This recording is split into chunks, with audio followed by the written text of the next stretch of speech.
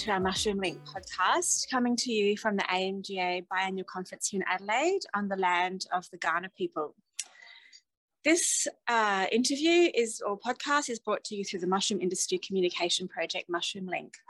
MushroomLink is funded by Hort Innovation Australia using mushroom industry R&D levy and funds from the Australian government. Today, we are talking to Folkert Moll from the Netherlands. We've managed to get a few minutes of his time before he heads home. Folkert is a sustainability manager at BVB Substrate. And in his presentation yesterday, he gave everyone a bit of hope, I think, and also brought a bit of meaning to the word sustainability, which people often talk about, but we never really quite know exactly how they're using that word. So I'm going to ask Folkert if he could let us just give us his sort of top tips on or the top things he thinks are the most sort of promising developments in sustainability from his role in BVB and where he thinks it's all heading. So thank you, Folkert. Okay, you're welcome. Thanks for having me. Maybe we should just start with the sustainability part, because I think that's indeed very important, because the one message was also yesterday is that the mushroom business is here to stay, because it's healthy food, low calories, high protein. We know that's environmental friendly compared to other protein rich sources. You need very little land, you need little energy, you need little water. So that's all looking good, I would say. And then you said, what are the big challenges? The biggest challenge that we have is let's say the pressure on the availability of raw materials for growing mushrooms. So that's the biggest pressure. That's of course because the population is increasing. Therefore, we will need to grow more food. Growing media is a very good way, right? So using a substrate is a very good way to grow food, not just for mushrooms, but also for soft foods, for and other vegetables as well. So that's quite a challenge. Everybody wants to have the raw materials. So that's really what we need to focus on, making sure we secure it. So in your talk yesterday, I thought you brought a bit of hope, actually, in what always seems so depressing, that peat is a declining resource. Where do we get raw materials? So for those people who weren't here yesterday, could you just go through some of those positive things that you were talking about, how you're able to maybe rehabilitate the peat bogs, and that there's exciting research in the BioChamp project? Perhaps you could just give us just a few little details about that. Yeah, so when it comes to the peat, I think there's a bit of misunderstanding in general.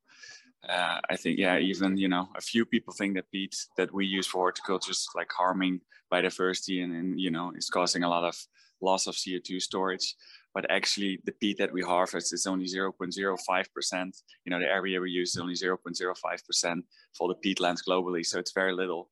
And then we only harvest from peatlands that have already been developed. So either for forestry or something else. So they're already, the natural value is very low. And then we start harvesting. We have to follow the strictest environmental rules. I mean, we are harvesting ourselves, Finland, Sweden, Estonia. I mean, those governments, they really promote sustainability. So no way we can do any harm there. And then afterwards, we also have to rehabilitate the land, which means that actually the biodiversity value afterwards is usually higher than it was before we came there. So that's, Yeah, well, that's a great story. And I guess just before we go to the BioChamp project, I know you couldn't tell us too much about the results, but when do you think we might be able to read a bit more about that? Yeah, so when it comes to BioChamp, I think it's very interesting because we're testing 4 raw materials, which I can't say right now, but the information will be available probably end of 2023 or beginning 2024. It's an EU-funded project, so it's in the end, it will be public information. We just want to make sure that we've done our homework well, and we don't share results that in the end, on a commercial level, don't turn out to work.